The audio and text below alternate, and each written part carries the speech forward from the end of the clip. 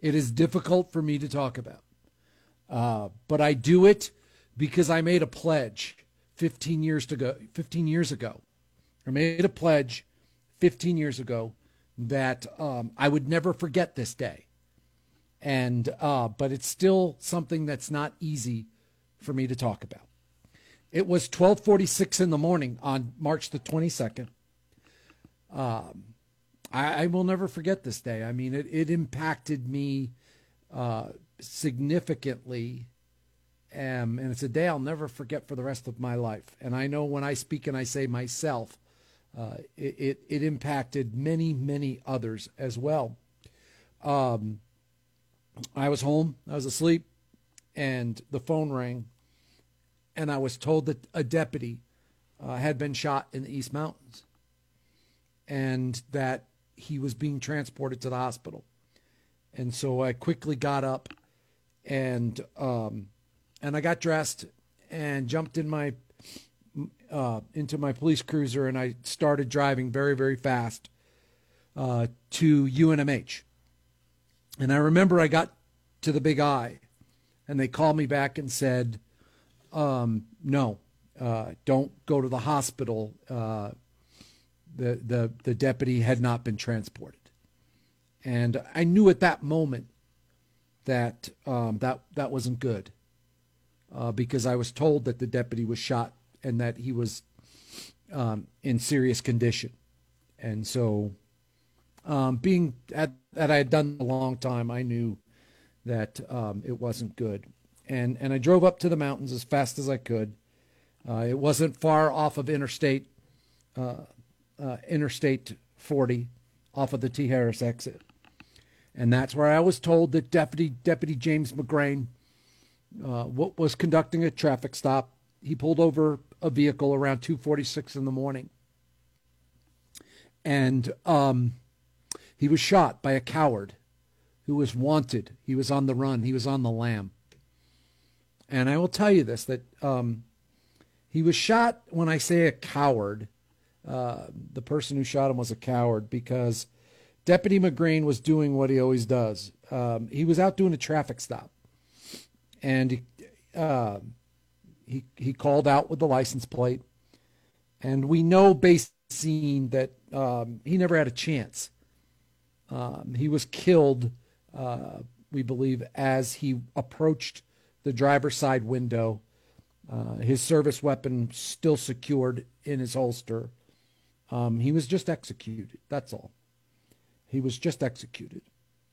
And I had to do something that I never did before, and I hope and pray that I never have to do again. But I had to go to his family's house. I went to his wife's house, and then I went to his mom and dad's house, and I had to tell them that their beloved husband and son was no longer with us, that he was killed in the line of duty. And I did it. You know, you say, well, how, if I had never done it before, what do you say? They don't train you. There's no training for a law enforcement administrator. You know, you just speak from your heart. Many of you know Mr. and Mrs. McGrane now, because they've been so involved in the community. They do, you know, their work with officer survival training each year is just amazing. Just absolutely amazing. And I'll never forget the day also, because as hard as it was, there were, you know, we were crying, you know, the tears were obviously flowing, but I'll never forget, you're there to try to lend as much support as you can. There are so many questions that families have, very few answers. You know, I remember that Mrs. McGrane, and I was sitting next to her, and I remember she stopped and she just said to me that she wanted us to be strong. That she knew that the deputies that Jimmy had worked with were going to be brokenhearted. Now remember, this is the mother of this deputy who was just told that her son was killed in the line of duty. And she was telling me, as she was holding my hand, that she wanted the deputies to be strong and not to worry about them, that they would be okay. And she wanted them to know that she was praying for them. And obviously she wanted the person that took her son's life, she wanted him to be captured. And it just struck me as I was there. I felt as someone who was there to provide, obviously to inform the family, but as provide as much comfort as you can in such a difficult situation. But here I am with this amazing woman and this amazing man in Mr. and Mrs. McGrane, and they're telling each of us to be strong and that they loved us. And I said, I literally walked outside after we were done, and there were a couple of other officers, and we had officers stay with them, deputies stay with them. And I remember telling a couple of the folks that I was with that is an amazing family. You know, very religious, very spiritual, deep-seated spiritual beliefs. And they were providing us comfort and strength and wanting us to know that they loved us and that they wanted us to be strong and that Jimmy would want them to be strong and to do their job and find that person who was responsible. I'll never forget that. And so I share this with you because I said to them that we would never forget Jimmy, ever. We will never forget him and his sacrifice and the fact that he gave his last breath to keep us safe. And so on this day, I do it every single March 22nd. I either post something on social media, and in this case, with this platform that I have, I will use it as a means to remember his life and celebrate what he meant to law enforcement and all of the deputies and all of the officers that wear the badge. So, and I'll tell you a little bit more about that. I mean, there's so many things about that case, but for the start of it, I just wanted to let you know that this was the day 15 years ago that Jimmy McGrane was killed.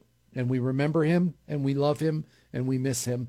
And our hearts are with his mom and dad, his family, his loved ones, and his friends.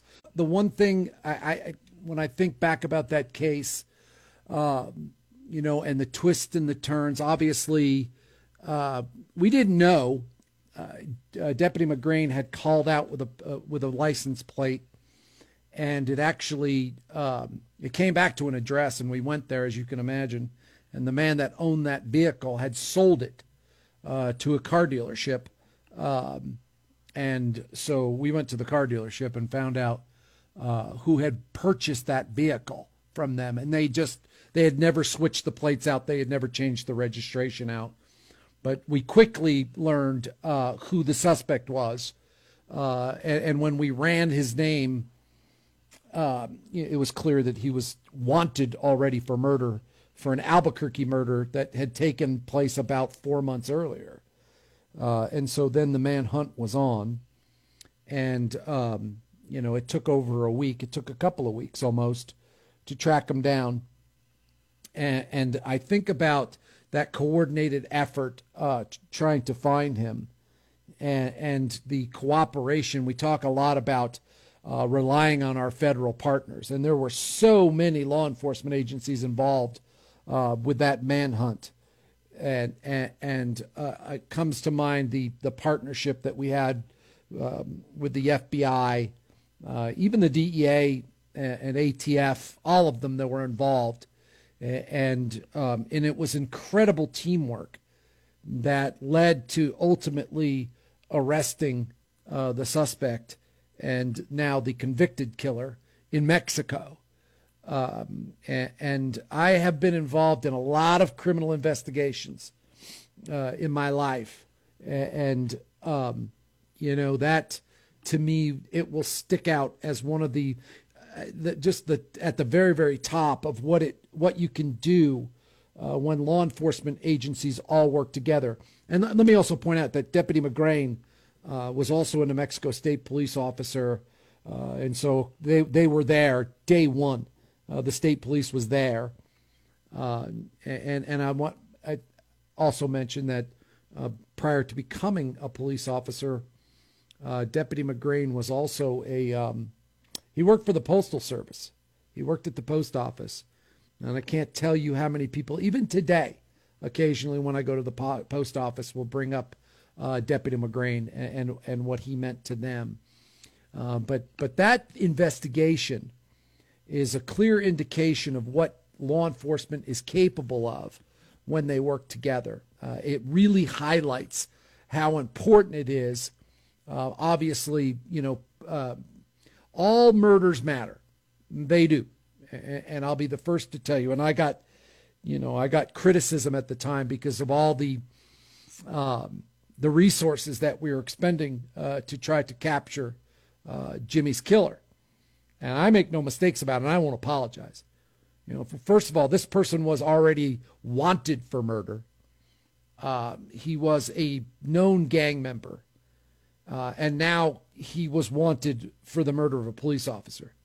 And if you don't think that that's important to get somebody like him off the streets, then I will never be able to explain to you why it is. This is a cold-blooded killer. And let me point out, a coward. I mean, he's a coward. Deputy McGrane never had a chance. I won't make, I never would have even thought about apologizing. That was somebody that left out on the street, he would have killed again. And so we did utilize all the resources that we could, which included calling as many law enforcement agencies as possible to help us. And I will forever be grateful to our law enforcement partners at APD and the FBI and all those other agencies that immediately came to help to capture this guy. And I will also say to you, as I think of the back on that case, a special thank you to Carrie Brandenburg. After this guy was captured and he was brought back, I got a call from Carrie, and she said to me, I want to prosecute this case myself, and I just want to know what you think about that. And I said right then, I said, absolutely. Carrie Brandenburg is a skilled prosecutor. And we wanted the best of the best. And she did. She had her whole team, but she was one of the leads. And I will tell you, the suspect in this case, when he took the stand, Carrie did just a magnificent job with him because he didn't really care for her either. But so I want to say thanks to the DA's office as well for that case. It's just it was just a very difficult time for everyone. Glad that we all were able to come together and work together and put this guy behind bars for the rest of his life. And that's kind of how that case wrapped up. And so, Jimmy, we remember you. We will always remember you. I will tell you one other thing that I do, and then we'll wrap this up, is that Jimmy's badge number was 251. And I have what's called a sheriff's ring from my time in service, and I have his badge number engraved in it. And I because I know I won't forget him and what his service and sacrifice meant to me and to our law enforcement community. And I use it as a reminder. One, there's no such thing as a routine traffic stop. And two, that these dedicated, brave souls are out there every single day, putting their lives on the line so that we can be safe in our homes. Just like Jimmy did 15 years ago. It was cold, it was blustery, it was snowing, and he was just conducting a traffic stop because that's what he did. And he gave up his life for that. And I say this to you as a reminder that every day, every afternoon, evening, and every night, they're out there doing it. We're not perfect in any sense of the imagination. But the level of commitment and dedication to our community is immeasurable. And I'm thankful for Jimmy. James McGrane, who is the father of Deputy James McGrane, is joining us. Mr. McGrane, thank you so much. I've been thinking a lot about you today. Thank you. I want to thank you for remembering Jimmy. It's very heartwarming to know that people haven't forgot him. And another person that called me this morning was Nate Korn. He never forgets. And it's really heartwarming to know that people still remember, and especially you. I know what you went through. You were there. And it really makes us feel good. And Rita and I are doing well. We got up remembering that today's the 22nd and what happened. And of all things, I had a dentist appointment this morning. So, but everything's going okay. If everything was normal, tomorrow we would have started our training. Would have been our 14th or 15th training. I had to cancel it last year, but I've got it rescheduled hopefully for September. Let's see what happens. Mr. McGrane, because you some people, some of the listeners won't know. Obviously, you called early on. We talked, and you said you wanted to do something to remember Jimmy, and you and Rita started the Officer Survival Fund. And tell the listeners what exactly it is and what you've done over the years. Well, the officer training, street survival training, we have contracted Caliber Press for 14 years. And they talk about officers on the street, actually what actually happened. They have show videos of officers in shooting events where officers maybe have gotten shot and killed because they did something they shouldn't have done. It's very moving. We've had officers come out crying. We have had officers come out thanking us because they said we've done things wrong on the street that we shouldn't have done. And this training has really opened our eyes, and we're happy to do it every year. We would have had our 14th training last year, and I had to cancel it. And we contract the same contractor every year, and they're very good. And sometimes they bring different instructors, and it's very moving, and we love doing it. And I don't know how we're ever going to stop it. And so everybody knows this isn't like 20 or 30 officers. This is like thousands that have been trained. We're close to 6,000 officers over the last 13, 14 years, and some of them from northern Arizona, from the Navajo reservation. We had one guy that brings himself in from California because he doesn't want to forget what's going on. He wants to keep up to date with what's going on, and it's been more I want to say amazing, or I don't know how to say it. As the years went on, everybody wants to get in. Everybody wants to get to the training. Yeah. Do you have any idea? Obviously, we can't have the large gatherings, and as I remember, it's about 300 people that come to the training each year. Is that right? Well, we've had close to 500. Oh my God! Is it for the first and the second year? We probably had 250 to 275, but after that, it started breaking the doors. We couldn't get. We had more people than we can find chairs for, and close to 500 every year. Yeah, and it's amazing. It's really the officers. They make you want to do it to them. It's really rewarding. It is. It is amazing. It is. Is there any idea when you think you'll be able to start it back up again? I've got a scheduled date for September 21st and 22nd. I just waiting to see what happens with everything then, see if the fair goes on, to see if they're going to have the balloon fiesta. All that thing comes into play. So if not, then I'll move it to March of next year. See what happens. All I can do. Yeah. No, well, I can tell you, as you said, it's a powerful, powerful training for some of the most seasoned officers that watch these videos and realize, and again, and you have said this, I've heard you say this isn't to be critical of the officers in those videos. It's to learn from some of the mistakes that can be made. That's right. They learn from somebody that may have gotten killed, and that's what's more moving. And we've had Jim Glennon here, I want to say 12 out of 13 years. and he's the owner of Caliber Press, him and his wife, and they go all over the country. And I know he's not doing that this year, and he didn't do it last year. He's been doing video training, and but he's great, and we've become great friends. Yeah. Thanks to you. No, Mr. McGrane. The also now and we talked about that. Obviously, this took place in the East Mountains, and now there's a tribute to Jimmy actually in the East Mountains, and it's amazing. It's beautiful.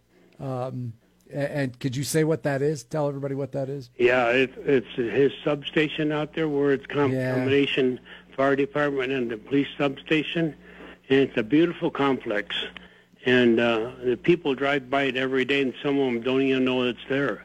And when they find out, I mean, they stop. They see also a memorial across the little road from the substation for fallen officers, and that was dedicated 2 years ago.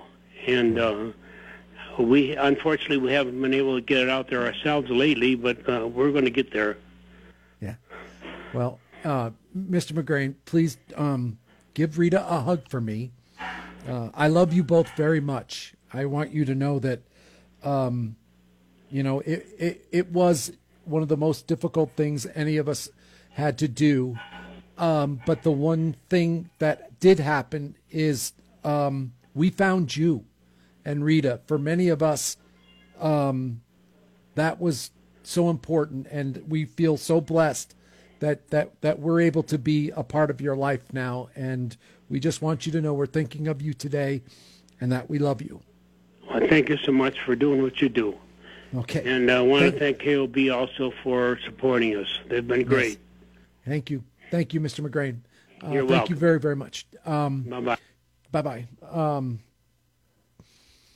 I'm telling you, folks, this Mr. and Mrs. McGrane are incredible people, amazing people. They have trained, as he said to you now, 6,000 law enforcement officers in street survival through Caliber Press. And he's right, it's difficult to watch. These are videos from dash cams, from lapel cams, in cases of officers being killed in the line of duty. And it's there to serve a purpose of, making sure the officers realize it's little mistakes that can be fatal. But the thing, I'm sorry, the thing that is so special about this is that they took the loss of their son, who they loved dearly, and they turned his death into the gift of life. Because for the officers who have gone through that training now, they have saved lives. And there's no greater gift than that. There's no greater gift than that. And so, thank you, Mr. and Mrs. McGrane.